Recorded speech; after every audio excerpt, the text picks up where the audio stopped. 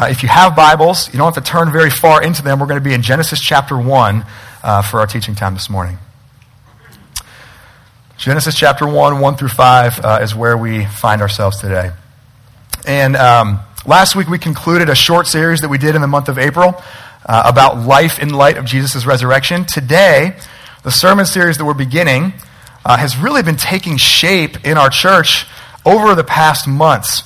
It's a continuation of some pretty big paradigm shifts that we have been making and implementing and pursuing as a church over this past season in the life of our church. So if you were here back in early March, you may recall that we shared the decision not to reinstate home groups. We took a season of a break from those, and we announced back in early March not to reinstate them. Behind that decision, and one of the things that Pastor John shared with you that morning, was for us as elders and for us as leaders, a rediscovery and really a deepening appreciation of this bedrock principle in the kingdom of God. That in the kingdom of God, it is disciples of Jesus Christ who make disciples. And there is no end around, there is no other way to that. It's disciples who make disciples. No church program, no system can do that for us.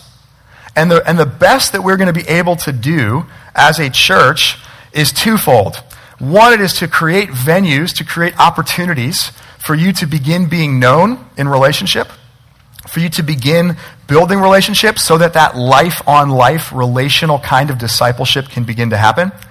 And then two, the best that we're going to be able to do as a church is to equip you, the people of the church, to be disciples yourselves and also to be part of making disciples of one another. So this series is really all about the second aspect of that, equipping us to live out rhythms and habits that are critical and central to the life of following Jesus Christ. This is a series meant for all of us together to be disciples and to be equipped to help make disciples. If we're going to grow as followers of Christ, and we're going to grow together, if we're going to grow not only relationally with one another, but really in our communion with Christ, what we need in order to do that is a shared framework.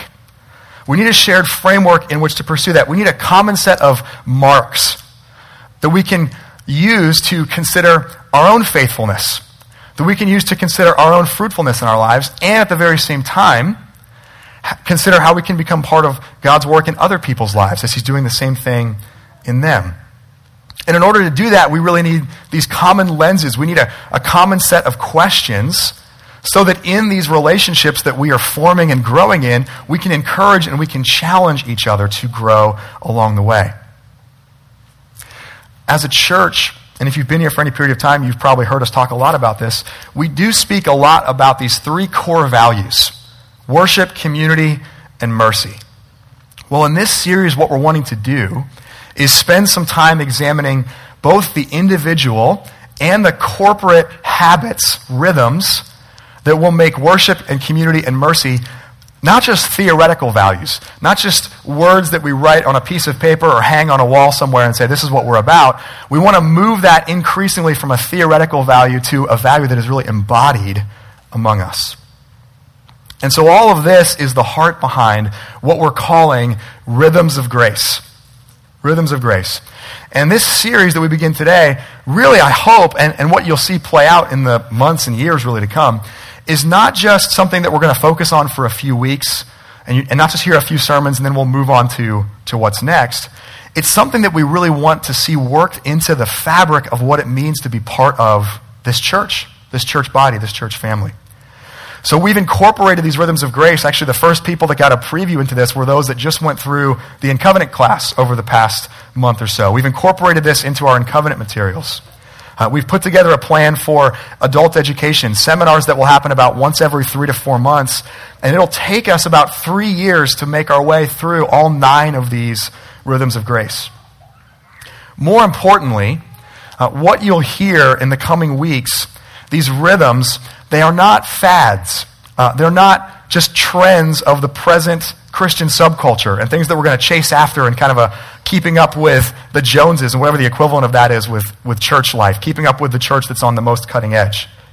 What you'll hear And what the scriptures teach us are these habits and these practices that are part of our spiritual formation as Jesus' disciples. They have always been critical to the life of a follower of Christ. They will always be critical to the life of a follower of Christ.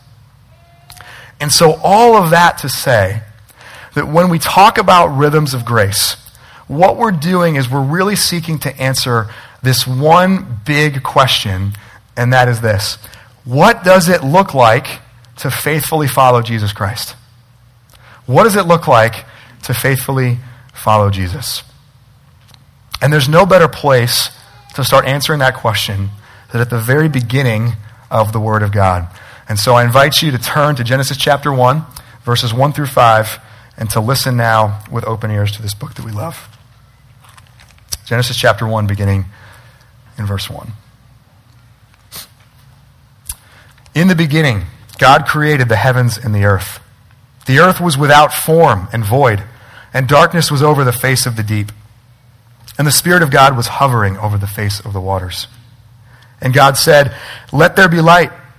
And there was light. And God saw that the light was good. And God separated the light from the darkness. God called the light day, and the darkness he called night. And there was evening, and there was morning the first day. This is God's word. Let me pray for us. Blessed are you, God of all creation. You spoke in the beginning, and all things came to be. You spoke, and your word came to dwell with us, full of grace and truth. As we listen, may our ears be attuned to you. As the word is spoken, may you speak to us. May all that we hear lead us to you. And we pray this through Jesus Christ our Lord. Amen. So as we begin this series, let's consider two things this morning. This morning will serve really as an introduction to the whole idea of rhythms of grace. And these two things we'll consider are these. First, that we are rhythmic by design. And second, that we are rhythmic by grace. So first, rhythmic by design. There is so much packed into these opening verses of Genesis. What I hope to do is just step through a little bit and at least make sure we touch on as much as we can in our time together this morning. So it begins by saying, in the beginning, God. Back in October at our men's retreat, I know many of the men here in the room were able to join us for that. David Miller walked us through this text, and he asked the question, what is Genesis about? What is the opening chapter in the book of Genesis about? And there were many true answers that were given. He actually put that question to us before we even came. We had some time to think about it and come with some answers.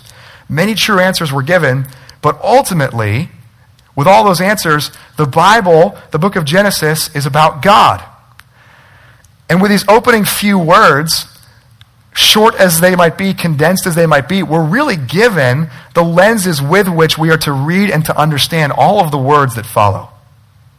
So there are other characters in this story, but the primary character, the primary protagonist in all of the Word of God is God himself.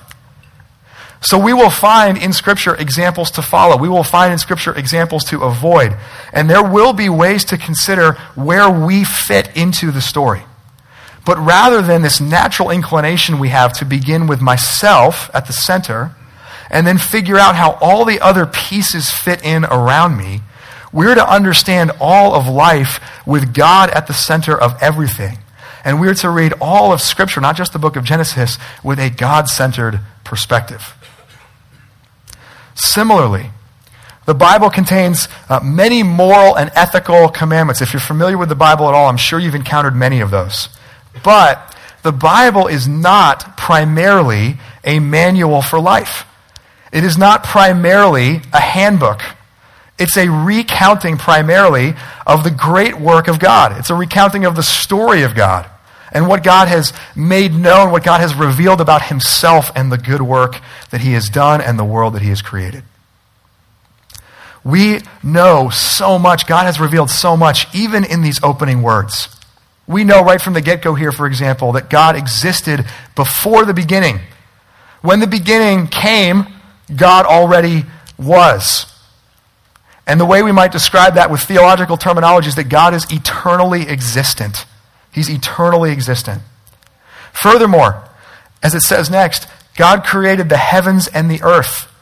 So everything that exists, it exists because God made it. The earth, as it says here in Genesis 1, was without form. It was void. Darkness was over the face of the deep. Now, exactly what that was like, exactly what that looks like, God alone knows.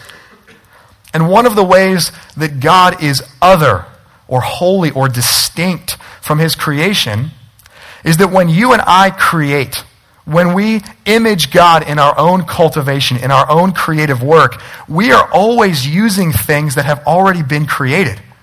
So only God, think about it this way, only God is a fully original artist.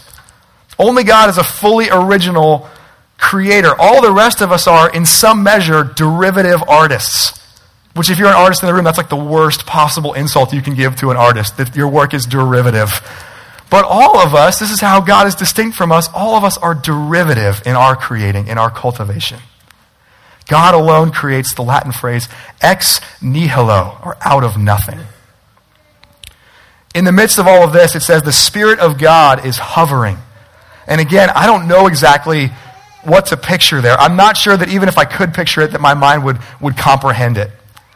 But this scene stirs a great sense of anticipation. This scene stirs expectation. God is about to do something. The Spirit of God is hovering. God is about to infuse something into the void, into the darkness. And God does just that. He begins his good work of creation. How does he do that? He speaks. He speaks it into existence. This is what we learn about God from the get-go as well, what he's revealing about himself. That his power, his absolute command over everything means he merely speaks, and instantly, out of nothing, something is. And instantly, light is now separated from darkness. And God calls the light day, and he calls the darkness night. And think about this. Not only now is there a distinction of day and night, light and darkness, but now there's a form and a structure of something that we call a day. Something that you probably have never thought through in depth, that we just take for granted all the time. That there's a structure and a rhythm to your life that God created in the beginning. There's a day with different distinguishable portions, known as evening and morning. And if we continue the narrative here in Genesis 1, on day 4, down in verse 14, this rhythm gets even further developed. It says in verse 14, God said, "Let there be lights in the expanse of the heavens to separate the day from the night. And let them be for signs and for seasons and for days and for years." As we begin this series, here's what I really want you to see in these opening verses of Genesis. That God's creative work transforms formless, empty, contentless nothingness into form-filled, content-filled order. So God's creation is the transformation of void into substance, and his creation is the transformation of disorder into order. Excuse me.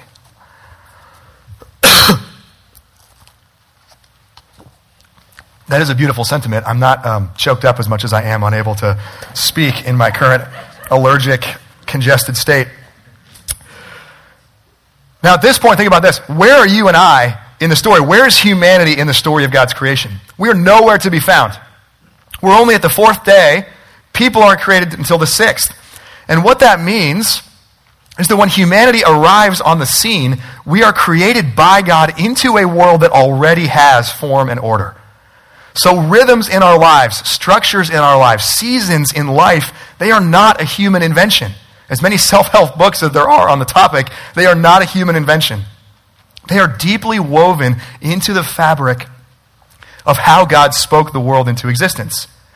You and I have been created to live in this world that God has made, which is a world that is infused with order and form. And therefore, two things. Rhythms in our lives are both inevitable and they are good. Rhythms are inevitable and they are good. When God creates everything, he calls it all good. Thank you. And notice this form and order, the rhythms of days and weeks and months and years, it's all part of God's created work before sin, before the fall into sin.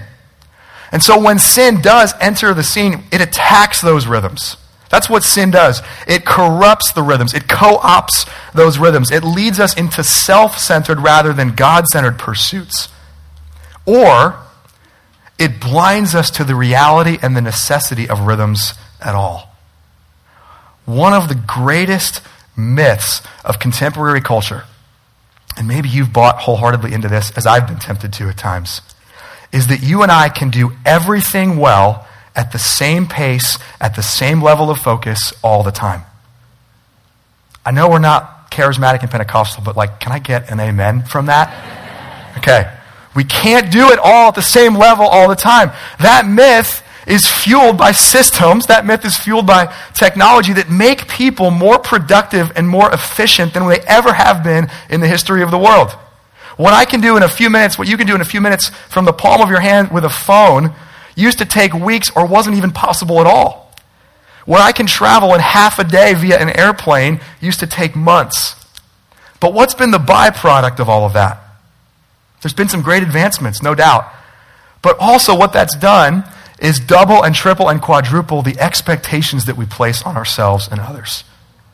All that's done is left us not with all this free time to spare, but exhausted, discontented, and continuing to question our meaning and purpose in life.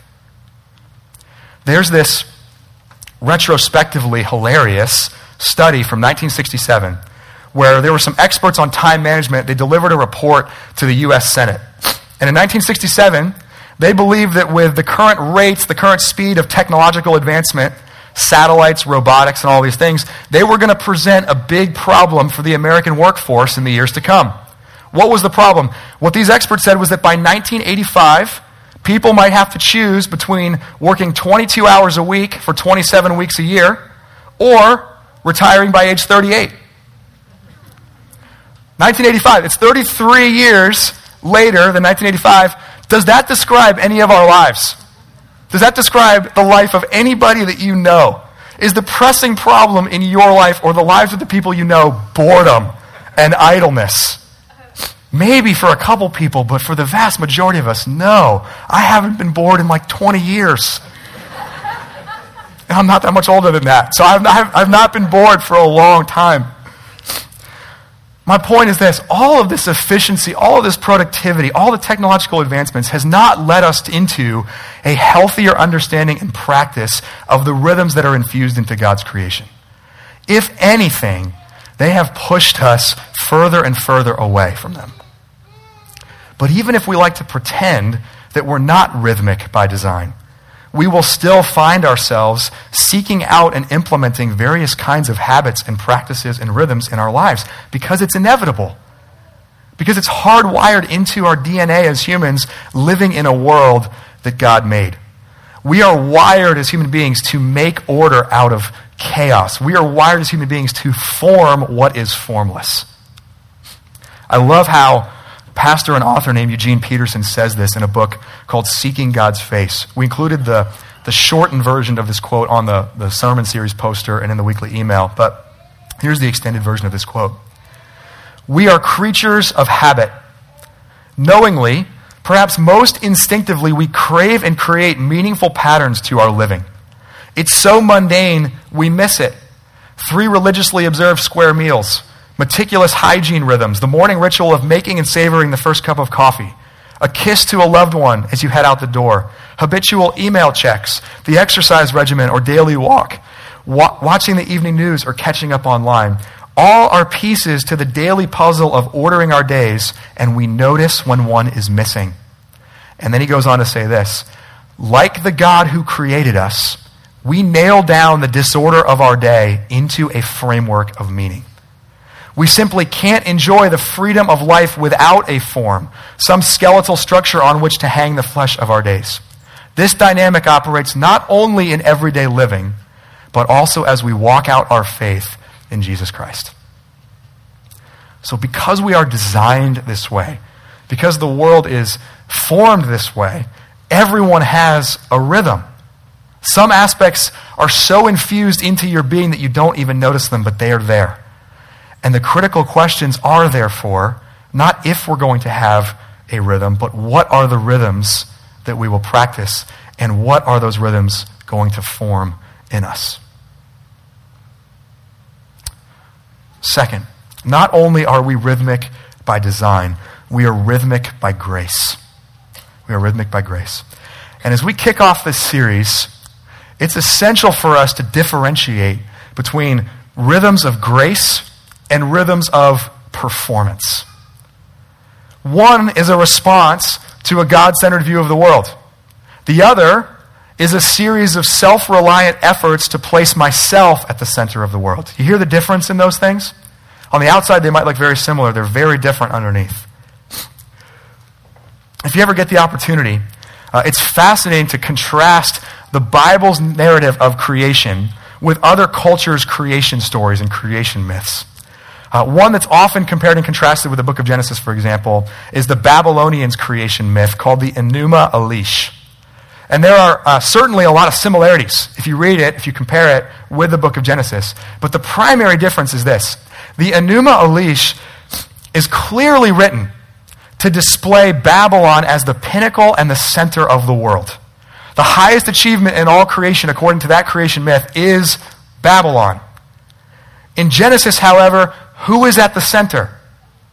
God is at the center. It's always God at the center. From beginning to end, even though humanity is the pinnacle of God's created work, even though God will choose Abraham and make a people for himself, and they will become a focal point in the narrative, the emphasis of Scripture as those things happen is always that it is God doing the work behind it. It is God choosing this family.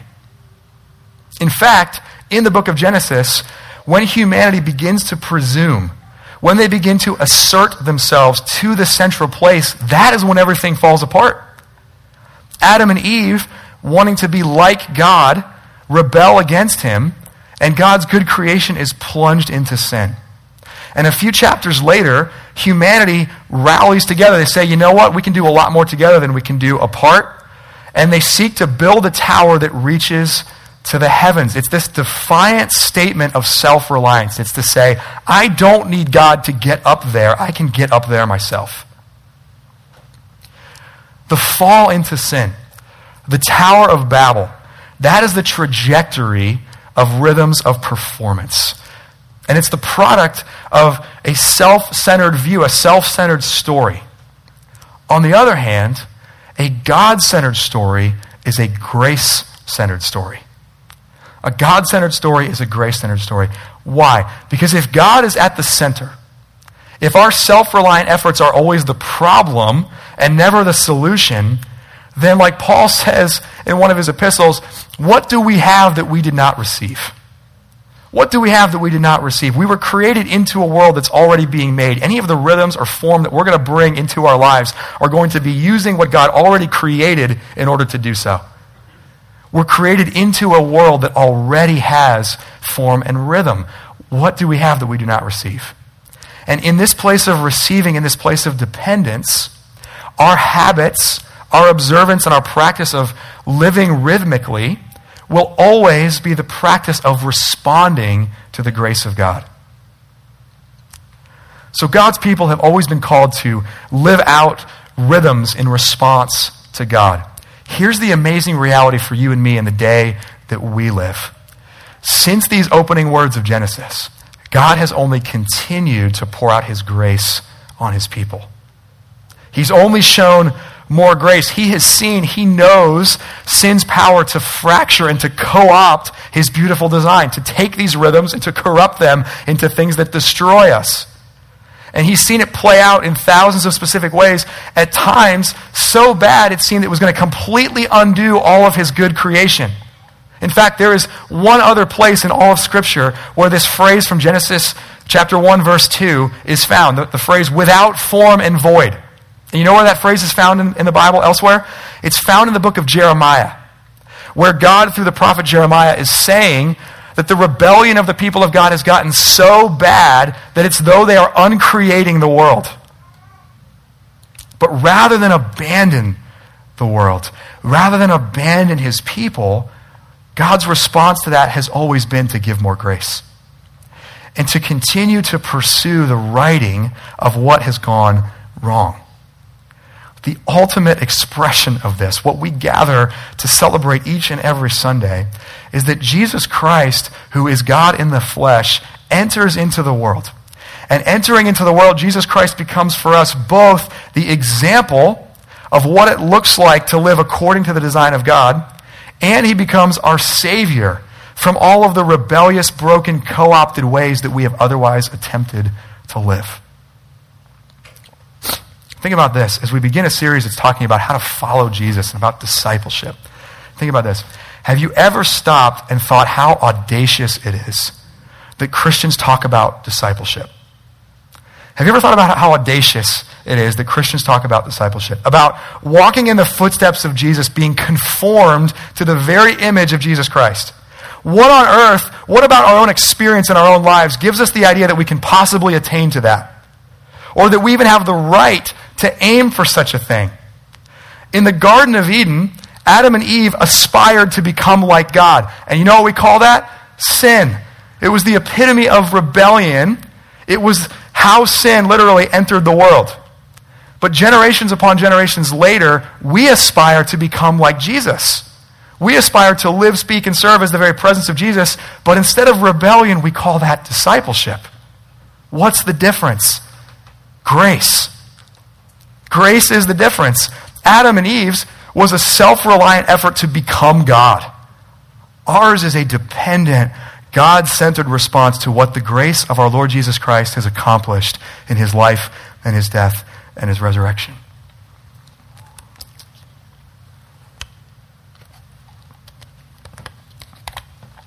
And this is really the only reason that we have the privilege, that we have the opportunity to talk about discipleship at all. Because God in Christ has lavished his grace on us, and he has called us in his grace to follow him and to be conformed to the image of Jesus. And in so doing, in that call, and to our great aid, he has given more and more shape and clarity to what these habits and practices of faithful discipleship entail. So over the coming weeks, we're going to have the opportunity to explore these 9 rhythms of grace. Gathered worship is the first one, and we'll look at that next week, that we gather together as the people of God on a regular basis to narrate and to celebrate the good work of God. Number 2 is daily prayer and Bible study. So not only do we gather corporately, but individually in our own lives, we attend to God through prayer, through reading his revealed word. We learn and commune with the God who is there. The third one is Sabbath, that we rest from our work just as God rested from his on the 7th day. And we enjoy recreation and we enjoy restoration as we rest from our work. The fourth one is bodily consecration.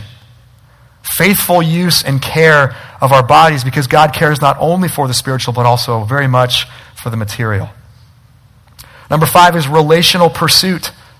That we don't live as isolated islands, but we are part of a people. And we don't assume that you're okay and I'm okay, and as long as we're doing okay, we'll just kind of walk in tandem together through life. We care about each other to the point that we enter into one another's lives. Number 6 is one anothering through spiritual gifts. There are these 55 commands in the New Testament that use the words one another, love one another, honor one another, care for one another.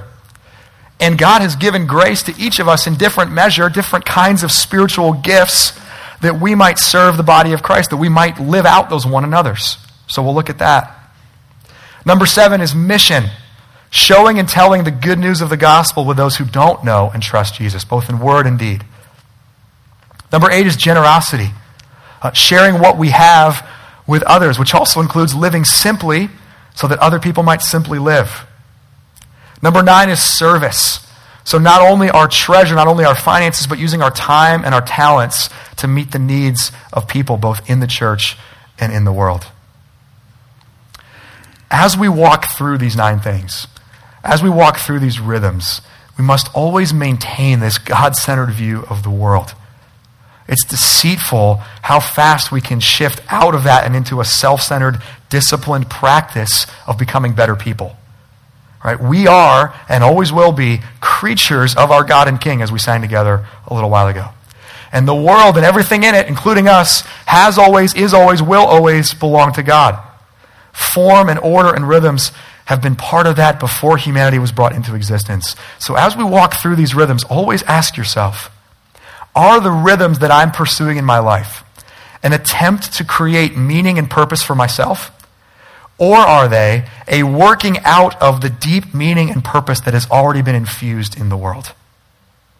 Or this question, are my rhythms, are my habits, are my practices part of my plan to save and vindicate myself? Or are they a response to the salvation, to the vindication that has already been given me in Jesus? Practically, as you begin to perceive places in your life where you are living out of line with God's design, where you are living inconsistently with this call to be followers of Jesus, don't attempt a complete life overhaul all at once. I shared a couple months ago that during the season of Lent, I originally planned on giving up 4 fairly substantial things all at the same time, and was wisely counseled how dumb that was, picked one, and it was incredibly helpful. And I'll tell you what, it was also incredibly effective in the other areas, even though I wasn't focused on them. The same thing applies here. And just as God created the world with evenings and mornings, lights in the sky for weeks and seasons and years, you are not meant to focus on everything at the same level of intensity at all times forever. You're just not. So focus on 1 or 2 of these. Maybe 1 or 2 of these that feel particularly disordered in your life right now. So if you find yourself working 7 days a week, focus on Sabbath. If you live your life like a relational island, then focus on relational pursuit. If you find yourself, as you step back and reflect, primarily living for yourself and not others, focus on mission, focus on service. Or if you've been misusing or you've been failing to care for your physical body, focus on bodily consecration. I and your elders and your leaders at this church, we will rejoice with you if through this series you come to a clearer realization that rhythms and habits in life are both inevitable and good. And if you begin to perceive more deeply how the rhythms of grace will be used by God, not only to get you on, but to keep you on this road of faithfully following Jesus Christ. So as we kick off what I hope is not just a sermon series, but what is really a new endeavor for us, coming in behind, pulling out the structure of home groups and saying, this is what it will look like for us to pursue relational discipleship together. These are the ways that I am praying. These are the hopes that I have for you as your pastor as we enter into looking at the rhythms of grace. May God help us perceive and live in light of His story and design rather than our own, because really that's what we mean when we talk about worship as a church. May we relate to one another in healthy and selfless and intentional ways, because that's what we mean when we talk about community. May we contribute to the ongoing, creative, formative, orderly work that God is doing in the world by loving and serving our neighbors, because that's what we mean when we're talking about mercy. May we see all of that as enabled and empowered by both the design and the grace of our great God. Amen. Amen. Let me pray for us. God, your design is perfect and good. And forgive us for where we, in thinking ourselves smarter than you, and the brokenness of sin that we experience, co-opt and corrupt those rhythms or pretend that they don't exist. We see, when we step back, Father, that we do live our lives according to rhythms. And we will see, and probably even are considering right in this very moment, the places that our lives are disordered, or the rhythms of our lives that are inconsistent, or the ones that we are just neglecting completely. And so I pray that as we enter into learning about the rhythms of grace and pursuing the rhythms of grace, that they truly would be rhythms of grace. That it would be our great joy and privilege to see the work that you have done in creation, and not only that, but the work you have done through Jesus in redemption. That we can respond to the grace that you have shown us with these rhythms and habits and practices, that our lives can become the faithful and fruitful lives they are designed to be as you lead us into that. So lead us into that even now, and as we come to this table, may it be for us as it is meant to be. a tangible picture, but also by your Spirit's power, a means of your grace, an infusion of your grace. We need your grace to sustain us in these pursuits of faithfully following you. So meet us now as we come. And we pray all of this in your great name. Amen.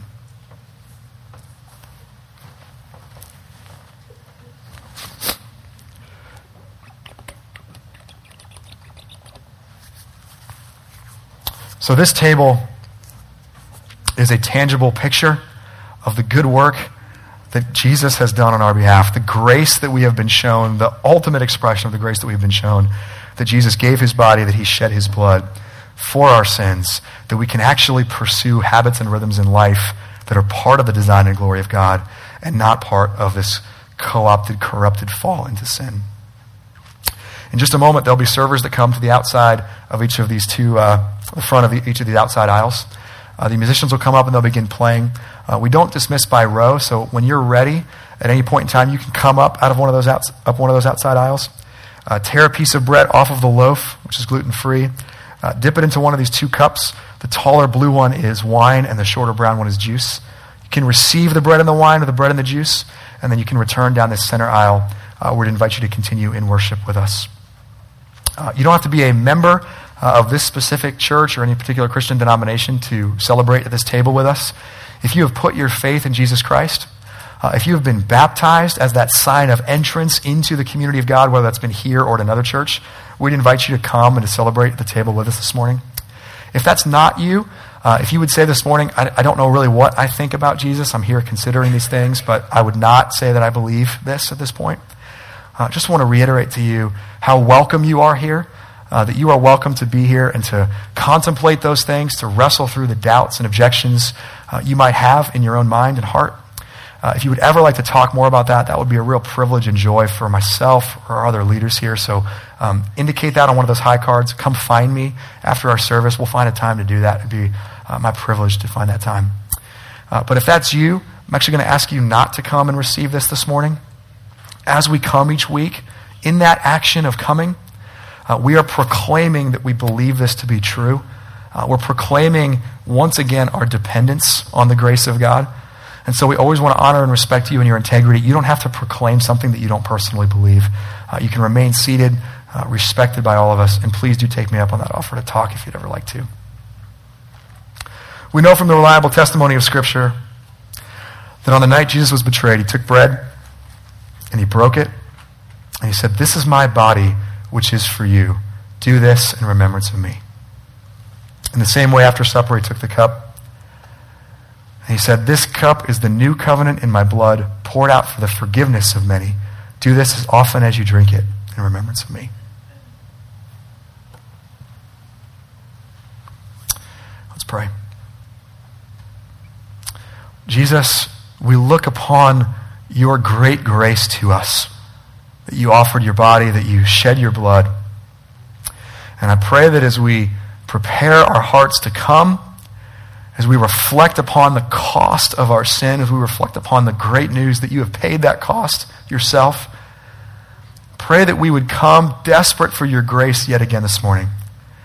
And I pray that we would come confident that your grace is new every day, is new every morning, that your grace is for us and to be found by us even now, even in this act of coming, even in this celebration at this table which you instituted with your apostles.